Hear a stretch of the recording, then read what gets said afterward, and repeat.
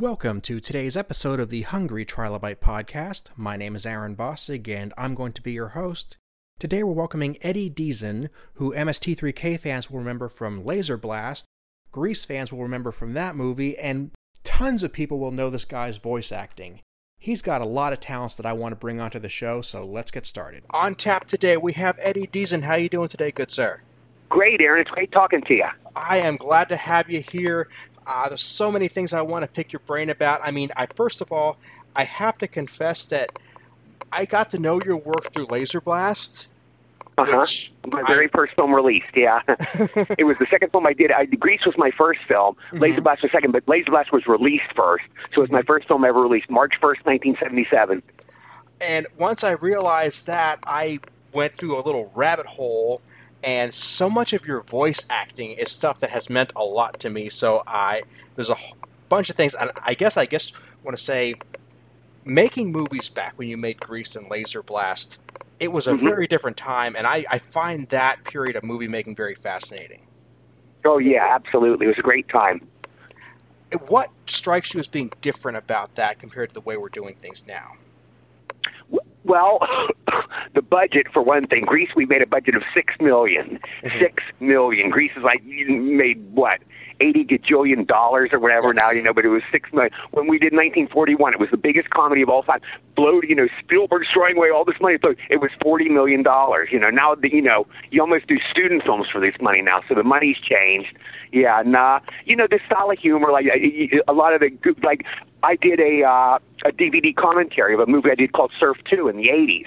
And it was like a time capsule of the 80s. There were, these crazy party films we had in the 80s, different eras, different genres catch on. And in the 80s, there was that kind of films, I guess maybe the Animal House was so influential, and I think it kind of carried on to the 80s. That there were, these wild party films, Bachelor Party, stuff like that. And those kind of films, number one, I like them. I like a movie that'll give me a good laugh. And those movies were all about that. It was... Yes. It was okay being silly. I saw Surf 2 yesterday. I watched first film for the first time in like 35 years, and I was laughing my head off. It was really, really a funny film. I do funny stuff in it. Everybody in the cast, Cleavon Little, everybody's funny in it. And it was really a funny film. So, even me who made it, I changed my opinion. When Surf 2 first came out, I thought it was a real dog. I thought we saw it, and I remember going to the premiere. The press was there, and I thought I was disappointed. I go, we missed with this one. I thought it was going to be good because that was the first film I ever had the lead in. I was the lead name in that, and I wanted it to do good. But in retrospect, it's kind of a cult film now, and it's really funny. The director would just let me loose. Usually when I work on a film, Aaron, the director say, pull it back a little because I get very broad. I get hyper and broad, and they'll say pull it back. But this director just let me loose, Randall Badot. And it's me, in my mid-20s when I was in my prime, physically. And I'm just doing my thing, Very much so. And I find it amusing that the complaint would have been that you were hyper. You strike me as a hyper guy, really? Oh, yeah, absolutely. In first grade, Aaron, my teacher used to tie me in my chair with a jump rope. I couldn't stay in my seat. I was always running around. And finally, literally, she put me in my chair and she tied me with a jump rope to my seat so I wouldn't run around so much.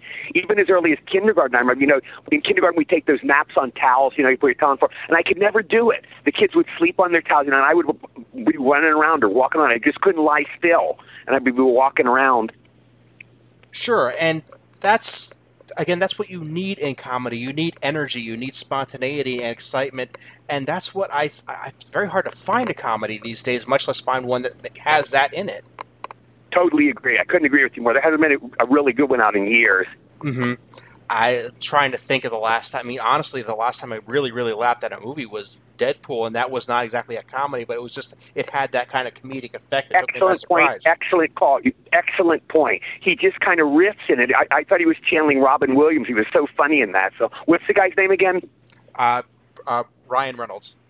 Ryan Reynolds, he's hilarious. He's a brilliant comedian. I go, this is like a Robin Williams film more than anything else. He's just riffing, and he was hysterical. I was great. From the title credits, it was funny. They had those obscene title credits, these funny credits like that. It just went from there. And you make an excellent choice. I love that movie. I saw the movie with my mom, and we both loved it. My mom loved it too. I thought it was so clever, original, funny. Yeah. It was one of the few times I had to stop a movie because I was laughing so hard that I was afraid of missing something. Yeah, that's quite a compliment, yeah. And that's... I mean, to Ryan, yeah. I was about to say that it's not really a comedy, but it is, and it's actually not too far from the movies we were just talking about, The Animal House and it's very tongue in cheek. Mm-hmm. Yeah, I see this. I see what you're going for, and I see your point there. Yeah, it's kind of like that. It's not exactly like that. Where there's, the '80s was the ensemble party scenes. Mm-hmm. This was like Ryan Reynolds, tour de force. This is his thing. He's like totally stole the movie in every way. It's his movie. Whereas the '80s it was like Animal House. It's these group of people doing the stuff together. Yeah, and like to go back to say a Laser Blast, just to make a movie designed to give somebody a good time and to be a good use of an afternoon, it's seen as being simplistic today. We don't do that. Everything has to be a big budget masterpiece, and it has to be big. But remember, we're working in a different industry now. In those days when I first started, Grease, Laser Blast, I Want to Hold Your Hand, you made a movie. Mm-hmm. If it tanked, and you wouldn't hear from it again. It goes to TV, and you might see it on the Late Show. Now, we have 500 channels. Everything's picked up. I did this turkey airing called A Polish Vampire in Burbank. Mm-hmm. Low budget. I did it as a favor to a friend. It's like a student film, and somebody emailed me, Eddie, I just saw you in A Polish Vampire in Burbank. Are you serious? It's like everything's swallowed up now because, you've got to fill 500 channels now. And, we have DVDs, videos, it's just a different world now.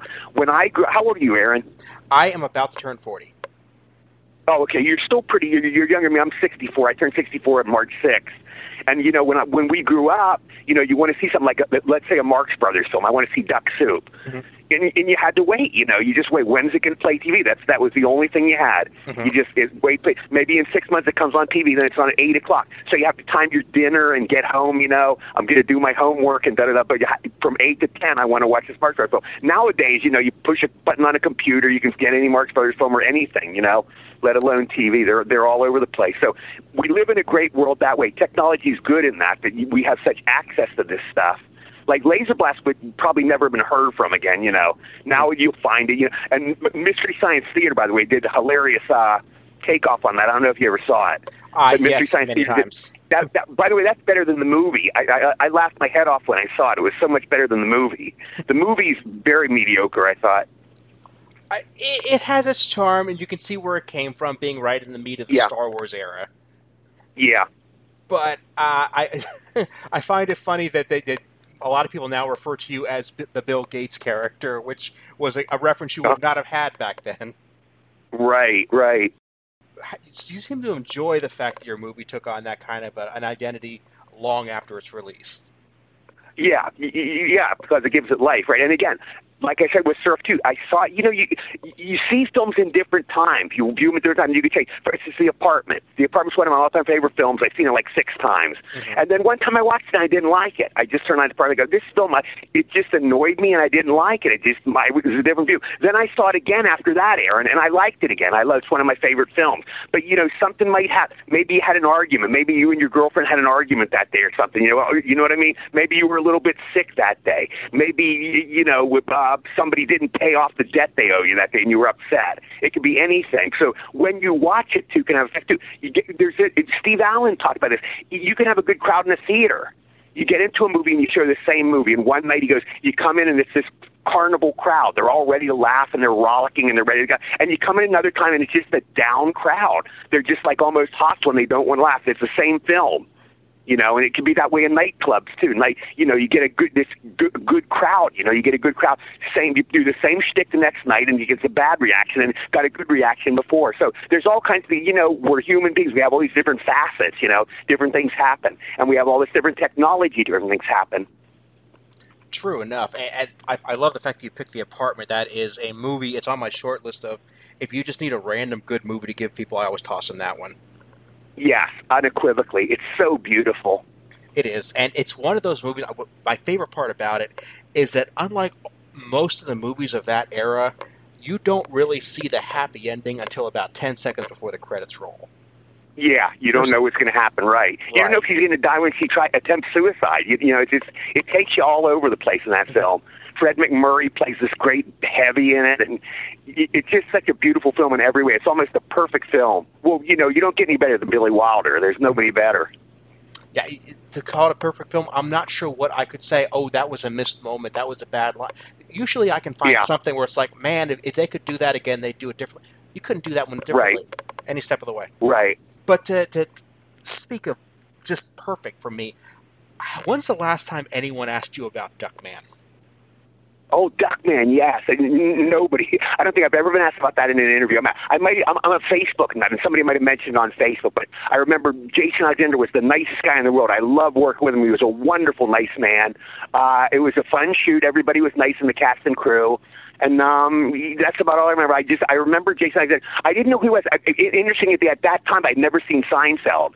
And I just thought, this is this nice guy, I didn't know he was George Costanza. Then I later became a Seinfeld nut, I started to go, that's the guy I work with. And so, Seinfeld, I've seen every episode, I just love it.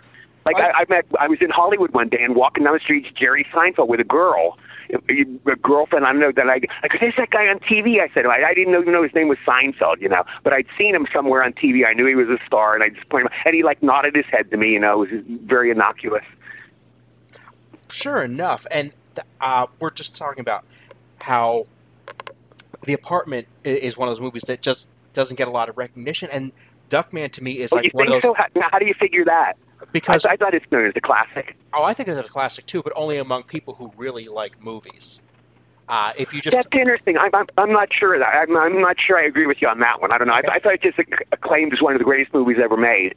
I've never seen that. I've seen it. It's just kind of, not to the extent of Wizard of Oz or Citizen Kane, but it's known as a classic film, like The Searchers or something like that, or Red River. It's just a classic Hollywood movie. You won't get any argument from me. When I bring up classic movies, that just doesn't tend to make the short list for people who are just not super movie buffs, but I said I think it's perfect. But Duckman for me is one of those shows it's about as close to perfect as you ever get. Yeah, I think Duckman. I'm sorry. What were you saying? I was just saying I think Duckman is an amazing show that just didn't get. Nobody talks about that either right now. It's like I said, it's got a great cast. You're being one great example there. Iggy Catalpa was a great character. Yes, Iggy Catalpa, right. Yeah, and it's just amazing that in this age when you said you can get stuff at the push of a button, we've missed stuff like that. Mm-hmm. And I was just kind of wondering if that, I'm surprised that nobody brings it up to you. Yeah, I don't know. They'll bring up, what's the one I did? Dexter's Lab's what I usually get. As far, if you count Polar Express as animation, that's obviously the one people talk about the most, because that's like kind of a classic. Not to toot my own horn, but it's looked on as kind of a classic right now. But Dexter's Lab was probably my best thing that I did animate. I never hit something super big like to do The Simpsons, or Family Guy. I did one thing, and for some reason they never released it. I went in to do a Family Guy, got called in, and Seth was there, and we recorded together. I had 2 lines to go, oh, hi, welcome to the Republican Convention. I said like 2 lines, and for some reason they had somebody else do it. They didn't use what I did. I don't know. To this day, I don't know what went wrong or why Seth didn't just use my stuff. It was, it wasn't a big thing, but why didn't he just put it in the episode? But I looked for that, and Family Guy is one of the great shows, but I just never did that, and I never did The Simpsons, So Dexter's Lab was probably the best thing I ever did when I played Mandark. I'll be honest with you. Your work in voice acting, I've been wanting to get a voice actor on for a while, and you've got a heck of a resume in that regard. What is it like being a voice actor? Oh, I loved it. I'll go to the genesis of it. I did War Games. When I did War Games in 1983, okay, I come in, I had the one scene. It's a good scene. It's a scene I'm very proud of, and that's one of the really good films I did. I think it's kind of a classic film. Like maybe that's like what you would like The Apartment. I think War Games is kind of like that. It's kind of like one of the classic films in that sense. But anyway, I go in. I have to say in the dialogue here, and I had to say da da da da, and this new data encryption algorithm. Now, I can say it now, data encryption algorithm. But when we were filming it, we were there, and I was with Matthew, and Maury Chaikin, my partner there. By the way, that was the first computer nerd. That was the character I played in the movie was the first time there was a computer nerd. You can never find one earlier than that. But that was the start of the computer nerd. Then after that, these guys came out with the pocket protectors and the glasses and the high voice. That was all not based on it, but that started computer nerds. But anyway, to get back to the point, I couldn't say data encryption algorithm. They go, action. I go, yeah, we went to new data encryption algorithm. Cut. Take 2. Yeah, we went to new data encryption algorithm. Cut. Take 3. And I kept screwing it up. So finally, my director was Marty Brest. He calls me over. He crooks his finger. Come here, Eddie, let's go for a little walk. He puts his arm around my shoulder. We go outside. He goes, you're costing the studio money. I literally screwed up like 10 or 15 takes. I just couldn't get that line. He goes, you're costing the studio money. He goes, what we're going to do is we're going to write your dialogue down on these things. They're called idiot cards. And he said idiot kind of the way he looked at me. You know, these are idiot cards. Like, I thought he was a little bit hostile there. But then anyway, he writes it down. I do the scene. And Aaron, I did it in one take. I read the thing, you know. Okay, you go in and take that. It's the new data encryption algorithm. And I read it, and that was the end of it. And I go, this is great. You just read the lines. Because I always had a hard time memorizing lines. I was never a good study. Some people, you know, Jackie Gleason, I heard, Desi Arnaz, I've heard, they just would get a script, they read it through one time, and they have the whole thing memorized. Not just their role, but they have everybody's dialogue memorized. And I could never do that. I did it like I had a big role and I want to hold your hand, and I really worked hard to memorize. And then later on I did, I think, Mob Boss, I memorized. I didn't use cue cards in that. But anyway, to get to the point, we did War Games, and I had that with the cue cards. Then I started using them after that. And then they said there's this thing called voiceover. I started doing voiceovers like a few years after that. And you just read your dialogue. You don't have to memorize anything. Every voiceover, you know, you have the script right there, and you read. You know, I walked down the street, and I saw a pretty girl on Maple Street, and you read the whole thing. And I fell in love with it. It's easy. I can do this easy. So that's how I started doing it. Like, for instance, Polar Express. Polar Express, my whole role is on cue cards. Everything I did was just read. They got me Bob Hope's cue card holder, and he held it, and I read my whole role off that. And most of the films later, the Fred Olin Ray films and some of the other stuff I did, it's all read off cue cards, or we'd have little index cards on the set. I was like Marlon Brando. Anyway, Aaron, we did Polar Express. I used cue cards all the way through it. Tom Hanks never said a word. Then the last day of shooting, we're there the last day of shooting, I'm there with my cue cards, and Tom, he goes, what the fuck are you doing using cue cards? He goes, what are you, fucking Marlon Brando? He was kind of like saying it in a joking way, because he's like a joker, Tom Hanks, he kids around, but there was a little bit of truth there. I think he was a little, you know, this guy is not he's the consummate professional, you know, but he said that he was kind of like an older brother to me. He was kind of like scolding me, you know, you have to use cue cards, you know, so that's how we ended up doing it. But I mean, he was a wonderful guy. He was never mean in any way, but there was just a very telling story. Yeah, I've heard that, you know, Tom Hanks is one of those people that should be on the short list of when the aliens come and we need people to represent us. We should have him on speed dial. What a beautiful line. I got to use that, Aaron. That's a great line. I mean, you couldn't have summed them up better. Same with John Travolta, same thing. They're like these. I wrote to John Travolta, I go, you're the person we all admire and aspire to be. And what you said is a beautiful quote. You're right. If the aliens come to Earth, I would want him to go and represent. What a beautiful line. Well, thank you. It's been banging around in my head. I don't actually remember if I came up with it or not. It's just been there for so long.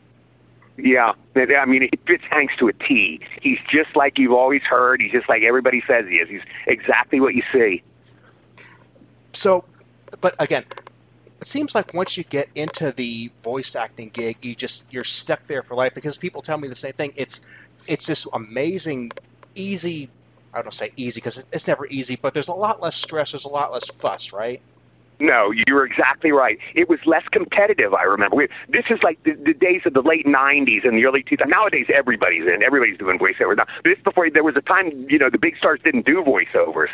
And then later, you know, you get Robin Williams and the greats doing voiceovers. Everybody wants to do them because it is so easy. You just go in. It was much less competitive. Like, acting is pretty dog-eat-dog. It's like, you know, I want this role, da-da-da-da, you almost kill somebody to get the role. I'm exaggerating, but it's pretty tough. It's pretty competitive. Whereas voiceovers, we all kind of accepted each other. We go, Eddie does this shtick, and he does this, and all. We were all kind of rooting for each other. That's how I always found it anyway. The voiceover community was much friendlier, nicer, less competitive. I mean, I love the on-camera community, too, but I just found it more dog-eat-dog. You know, and that's kind of what I was getting at. I was curious about is what the internal community was like, because, you know, trying to get a hold of voice actors, trying to look into what they say to their fans on social media, it seems like it's very hard to see what the rapport is like, what the chemistry is like. Mm-hmm. So, right. Yeah. So, and you say that's changed? Well, it's like any other project. The good projects, there's this natural chemistry. Whether it's Gilligan's Island or Citizen Kane, there's the really great projects that last through time. And I do include Gilligan's Island. People will laugh, but I consider Gilligan's Island great art myself. I think it's a great show. You'll find this great camaraderie and it's like this thing that all comes together, all the pieces come together. When you see the classic films, the Citizen Kane, Red River, whatever, Star Wars or whatever you're talking about, Mary Poppins, every piece fits. You got the great directing, the casting is good, the actor's performance is good, the direction's good, cinematography's good, the dialogue's good, and there's so many things. Somebody made a quote, I'm paraphrasing, but they just go, when a movie's bad, it's hard to make a classic movie or a great movie because there's so many things that can go bad. There's so many things. If any of those factors, let's say you have a good cast and the director's bad, it can sabotage it, or vice versa. Let's say you have a great director. Let's say you have John Ford and it's a weak cast. They just can't carry it. Or maybe somebody's miscast. John Wayne played Genghis Khan in that movie. It's not right for John Wayne, to play Genghis Khan. And there's all these different things. Maybe the writing's off in the film. The Marx Brothers, the Marx Brothers did these great films, and then the later films were much weaker. Were the Marx Brothers worse? No, it was a couple years later. The writing got worse. The writing in their films was worse. Laurel and Hardy, the writing in their films got bad at MGM. Sure. And I'm not going to disagree with you for a second calling Gilligan's Island art, because for me, art is anything at which you put your mind to making. It doesn't even necessarily have to be creative. So if somebody's saying, Give me an example. What do you mean? Like, for example, people will say, there's an art to making a pot roast. Oh, I see what you're saying. Yeah, okay. Gotcha. It's the fact that you say, I'm going to do this, and you do it. So if what you're going to do is make a TV show, and you make one that has great actors, has a decent story, if it hits the audience in such a way that they respond to it, then that's great art right there. So what I would say to you about making the pot roast, I see where you're going with that, and sometimes words have different definitions. Mm-hmm. That would be another definition word. I see what you're saying. Like for a barber, you see a barber working, and he gives these great haircuts. He's an artist. I see what you're saying. Yeah. But is he an artist in the sense that James Dean was an artist, or Katharine Hepburn, But I totally see what you're going for. You're right. So we all have these little gifts per that definition because everybody has their thing, Mm-hmm. Everybody's an artist in their own field, Yes, they are. A beautiful girl. You meet a beautiful girl. The way she made herself up and made her hair up and the way she dresses in this way, it's art. Beautiful woman is art. There's no question about it. Agreed. And, you talk about Gilligan's Island, and people will be down on that. Hey, I've watched Gilligan's Island when I was homesick from school. I loved it just as much as anybody else. Greatest show ever. I think it's my favorite comedy show of all time. I mean, I love it, particularly the earlier episodes. It got kind of jumped the shark later on in the late episodes. The writing got kind of lazy, but you got all 7 of these people. Let's analyze Gilligan's Island. You got all 7 of these people. They all played their role great. Every one of them was great. Mm-hmm. There was this camaraderie of that. The secret of the show was this love they had for each other. It was these 7 people, and they had this love for each other. It's like 7 people against the physical universe. The physical universe is a bitch, You got matter, energy, space, and time, and we have these little bodies where these little 6-foot, 5-foot things were called human beings, and we're fighting the physical universe. Just go out and look at the stars sometimes. Just go up and stare at the sky. If you want to feel introverted, just go outside and look at the sky for about 5 minutes, and you'll see how small we are. But, we band together and we try to conquer the universe, which, we try to go to the moon, or, there's a disaster and we try to band together with the flood or whatever, and we try to stop this disaster or fight against this disaster. But the universe is a tough nut to crack. We're fighting something very tough. Yeah, and that's really deep, man. There's so much to unpack there. It's not even funny. But, mm-hmm. I mean, that was I've heard the original pitch for Gilligan's Island was they were trying to find a way to tell a story about how people of different backgrounds could end up working together if they had to. Yeah, you're exactly right. That's exactly what it was. That's what Sherwood Schwartz was going for. And the question is always, why did the Howells always have the costume changes? Everybody else wore the same outfits. The Howells had all these different outfits. Why? And Sherwood Schwartz said, I wanted to show that the rich always had it better. Even on a 3-hour tour in their Maroon, he said, I wanted to show that the rich had it better. It was kind of a social satire. Mm-hmm. And you notice they shouldn't, they're all on this island. They should all be equals. But somehow Mr. and Mrs. Howell were a little bit above the other. They were a little more prestigious. And I love how there's a very subtleness of what made it subtle to me. I don't know. that the professor, the skipper, and Gilligan were always wearing red, white, and blue in a very just slightly patriotic nod. No, you're very smart. Was that a touch? I don't know. We'll never know. I've never read that, but I realized the same thing. Those two will have a lot of scenes together, red, white, and blue. And is it just a total coincidence, or was it a patriotic thing, a little thing Sherwood Schwartz put in there? And because you figure it wouldn't have worked in the black and white episode. The first season was black and white. It didn't matter. Right. But, the professor being the skipper being a veteran, that would have been just one more thing to throw in there just to cap it off. You mean a veteran in the show? Yeah. Yeah. Because there were some episodes where he was referring back to his time in the war. Right. And Ginger, it's interesting. Some episodes, Ginger's like this B movie. Some episodes, she's like successful. Mm-hmm. Ginger Grant, she's like a kind of a movie. They say in the beginning, I'm the movie star. She's like, but then some episodes you go, when I'm a famous star, and she's like this aspiring actress. They kind of changed her character a little bit there. By the way, who would have thought she would be the last survivor, Tina Louise? Right. Who would have guessed that? Yeah. I saw her, Aaron. She's always been one of my two big fantasy girls have been Barbara Eden and Tina Louise. Now, Barbara Eden, I've done several signings with. She's beautiful to this day. She's gorgeous. But Tina Louise was appearing once in L.A. She'd written a children's book, and she was there signing it. So, I was all excited. I'm going to go see it. I took the bus, way down like an hour's ride to go see it. And then I saw her, and she looked so washed out and horrible. I almost cried, And I didn't even go to see her. It just broke my heart. Because, we think of her as this va-va-va-boom Ginger, Mm-hmm. I definitely see now. First convention I ever went to on my own, I went there specifically for the purpose of seeing Barbara Feldon. Oh, yeah. One of the last shows I did was with her. Yeah, she's lovely. And Indeed. She just turned 88, Mm-hmm. And it was an amazing moment for me. It was 2002, I want to say. So I was just hitting my early 20s. She was a hair north of that. But, just like you said, beautiful woman's a beautiful woman no matter what. Yes.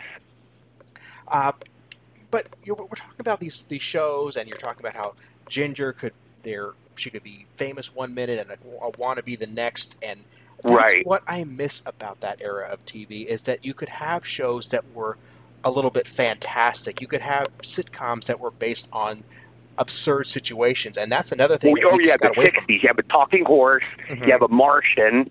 You have a witch, you have a genie.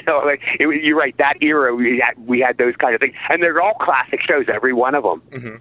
Every one of them holds up, I think. Yeah.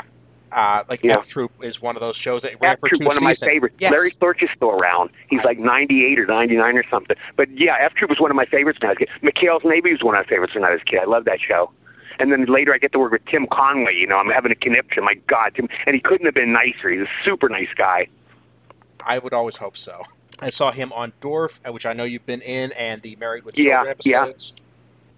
Yeah. You saw what? What was the other one? Married with Children. He played Peg's father in several episodes. Oh, I didn't know that. I never saw that. Married with Children I never super got into. I've seen a few episodes, but it's never been one of my favorites, even though I hear it's really a hilarious show.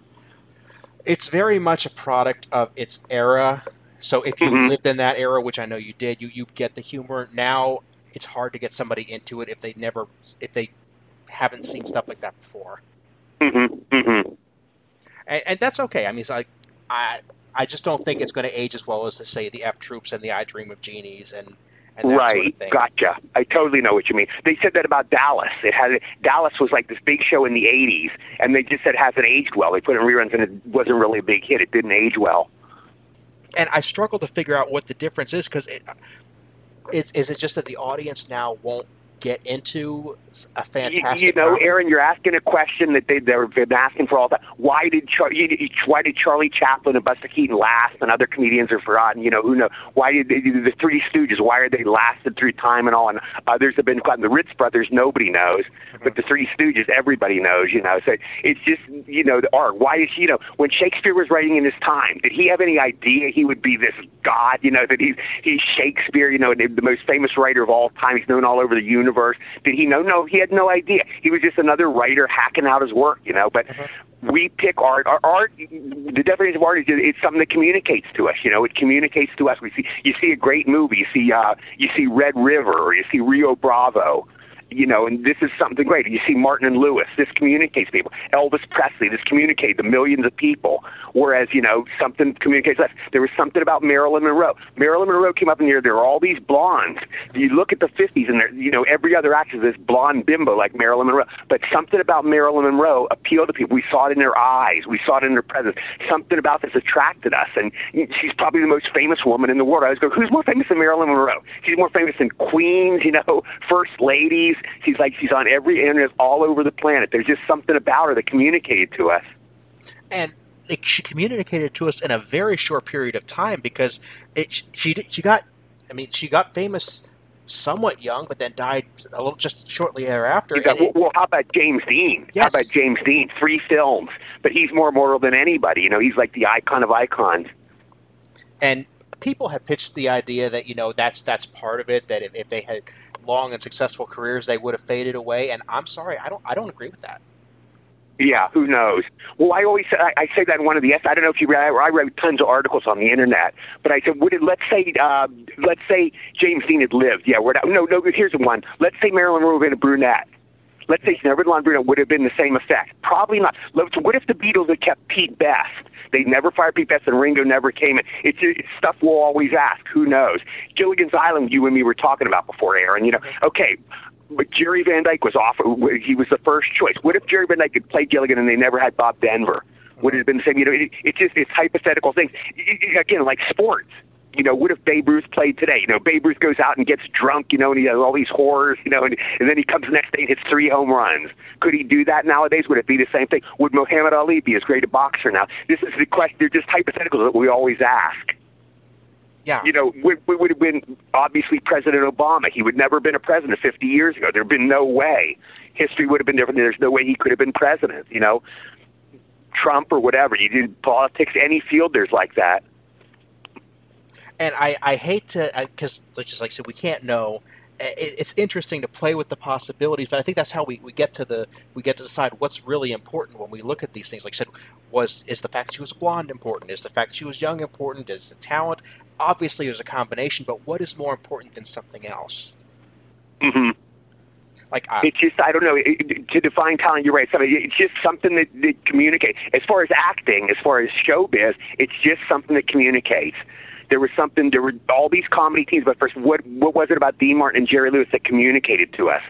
What was it about the Marx Brothers communicated that the Ritz Brothers didn't? What was it about Marilyn Monroe that communicated more than Jane Mansfield? It's a different thing. Mm-hmm. And it's almost like this aesthetics. How do you write down what aesthetics is? You can't put it into words. You can't define. You see the most beautiful girl in the world. Let's say we see Sophia Loren. Mm-hmm. Sophia Loren. You just look at this goddess. How can you write what it is? This is a very beautiful woman. This is a pretty girl. Okay, that doesn't really explain it though. What is this magic aesthetic that Sophia Loren has? And I can sit here and we could take out a picture of 10, 20 actresses, and we could disagree on which one is more beautiful than which one, and because we're each looking at something. It's subjective. Steve Allen had the great quote. He was talking about comedy. We're talking about our favorite comedians. Some people love Jerry Lewis. Some people think he's the most unfunny guy in the world. Bob Hope, same thing. The Marx Brothers. It's like millions of people hate the Three Stooges. To me, there's nobody funnier. Mm-hmm. But anyway, Steve Allen's line, he goes, taste in comedy is like taste in colors or cars or women. He goes, it's all subjective. And that's what it comes down to. It's all subjective. It's just that the great stars like Elvis, you have these millions and millions, tens of millions of subjective people who think he's great. That's all it is. But here's the thing about comedy, is they said there's an honesty to that can't be faked. If you laugh, you're going to laugh. Even if you don't want to laugh. If it's funny, it's going to make you laugh. Right. And I think that's one of the reasons we put these comedians on something of a pedestal, is because once we're laughing, we can't deny it. Right. True. I have seen people, like, for example, people who put down lowbrow comedies, and I'll pull out Dumb and Dumber with Jim Carrey and put it on. Right. And they start laughing. And it's like, but you hate this. And they hate themselves for laughing, but it's like, yeah, but it hit that note. And yeah, sometimes you laugh in spite of yourself. Yeah. But you can't fake. You can get excited over an action movie and then say, well, yeah, it wasn't that great after all once I thought about it. And Mm-hmm. a tragedy, you can say, well, it really was kind of hokey, but you can't fake the laughter. Yeah, yeah. True. So if you have to go beyond Gilligan's Island, what would be your next Right. go-to? Well, my favorite, probably of all time of any show, would be The Twilight Zone. Twilight Zone has so much truth. Twilight, I consider Rod Serling the Shakespeare of the 20th century. I always go, I learned more truth from The Twilight Zone than I did in 12 years of public school. So The Twilight Zone would be the greatest show.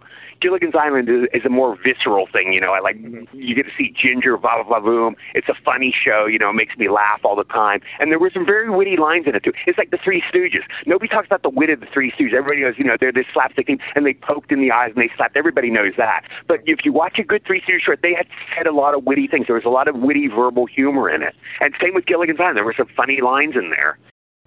There's a scene where Mo says, you got to take a bath, and Curly says, what is it, Monday already?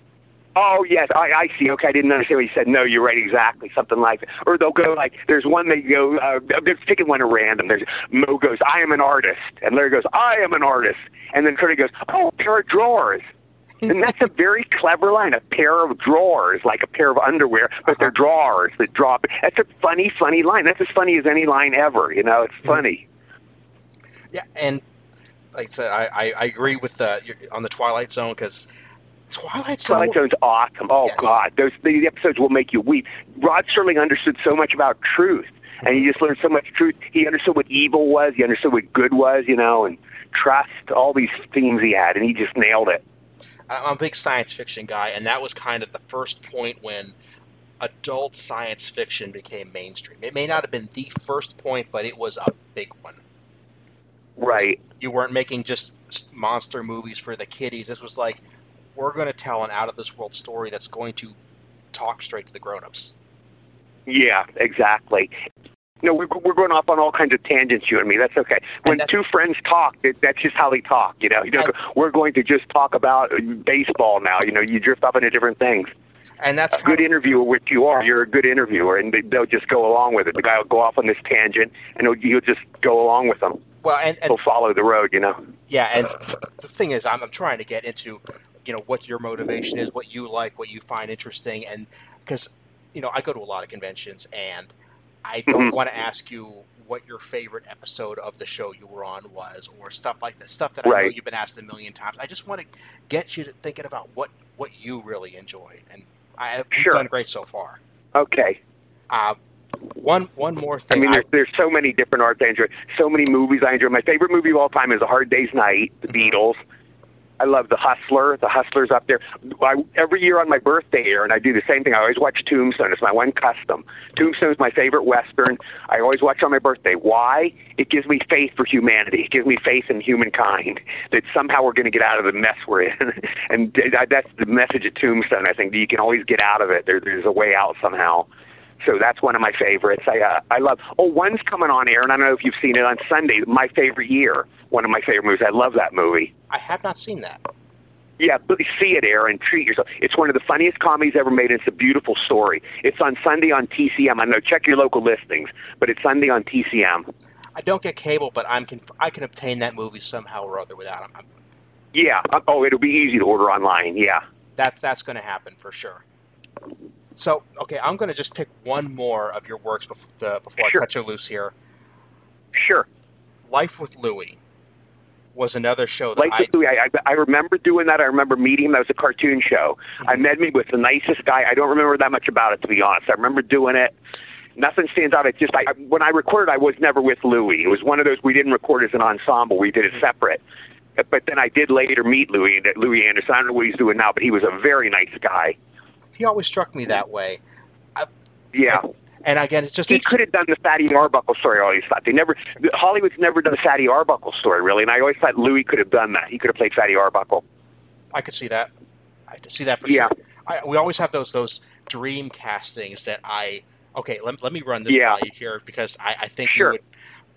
Are you familiar with the show Big Bang Theory? Yes, I love it. Okay.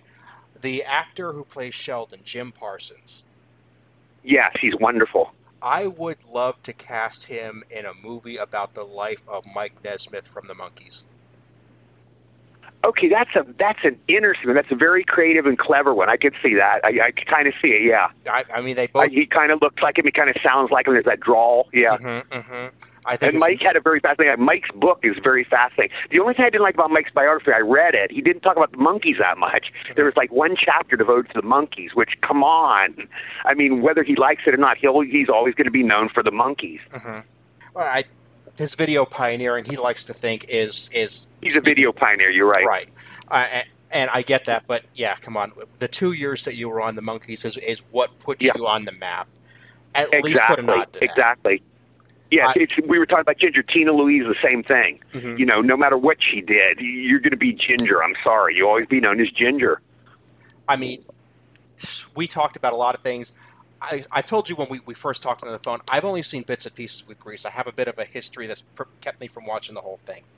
But oh, my God. Oh, you got to see that. I mean, speak of classics. Yeah, but you don't mind Not to brag. I don't want to toot my own horn. Do you know, Aaron, I'll meet to this day. I've met maybe like 20 through the years. Through all the 40 years, I met 20 that like Grease 2 better than Grease. And I'm like, are you serious? You know, it's not the same universe. Grease is really a classic, beautiful musical. And Grease 2, I just think it's a throwaway B movie. Fair enough. When I went to I didn't study theater in college, but I went to a school with a very strong theater program. And all the theater people were obsessed with Grease. So I feel like I absorbed a lot of it purely through osmosis. And I watched a bit of it here and there when it was on TV. So yeah, it's nothing against it. But my point is, do you object to being primarily known for Grease? Yes, definitely the answer is yes, because I have so little. Most of my stuff was cut out of Grease. Grease was my very first movie, and I had a lot of shtick there. And when I went to the premiere, they cut most of it out. And I asked Randall Kleiser, our director, is the nicest guy you could imagine. He's super nice. And he just goes, look, this is John and Olivia's show. You know, you were Eddie. Nobody knew me at the time. I was my first film.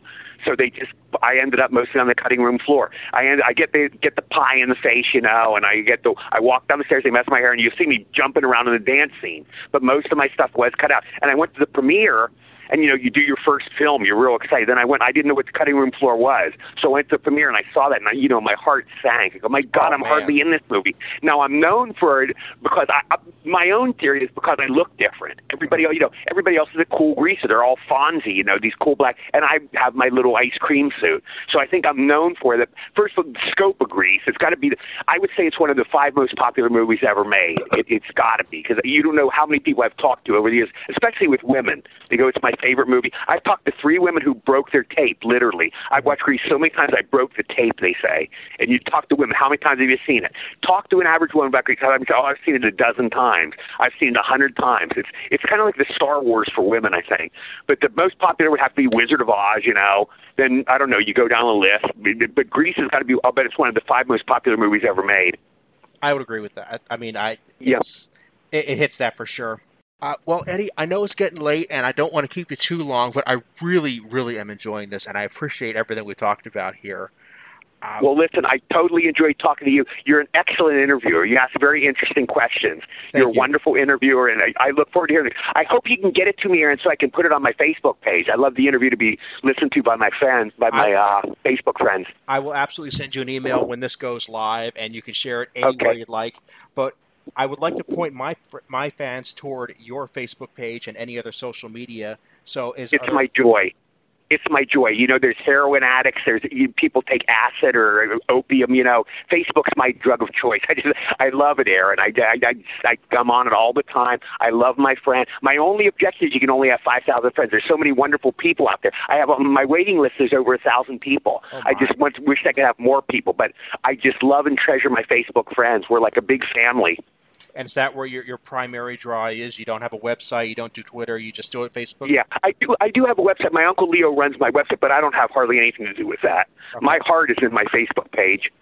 Well, then I will strongly recommend people go there and check you out.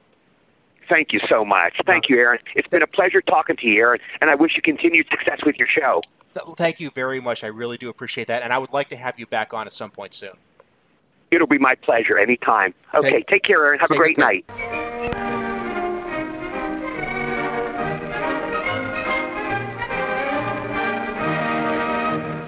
I would like to thank Eddie for being my guest today, and I would like to thank you for listening. Before moving on to the community building part of the show today, I want to acknowledge that yes, if you heard some clicking or tapping in the background of this episode, that's not necessarily by design, but it was an unfortunate byproduct of the recording environment we have, and sometimes I don't think a little of that is that big of a deal. If you disagree, please feel free to reach out to me because I always welcome your feedback. For the community building part of the show, I do want to reach out to anybody who's into the kinds of old shows and movies that Eddie and I were talking about, because a lot of what we talk about is what makes art great, and nothing is greater than the greatest of all time. So if you're getting into that sort of stuff and you would like to reach out to me, please do so at my email address, bossigpodcast@yahoo.com, or on my Twitter feed or my Facebook account. And don't forget, you can subscribe to this show on Apple Podcasts, Google Podcasts, SoundCloud, Stitcher, Spotify, YouTube, and we are syndicated on Realm of the Mist. Thanks a lot, and we'll see you next time.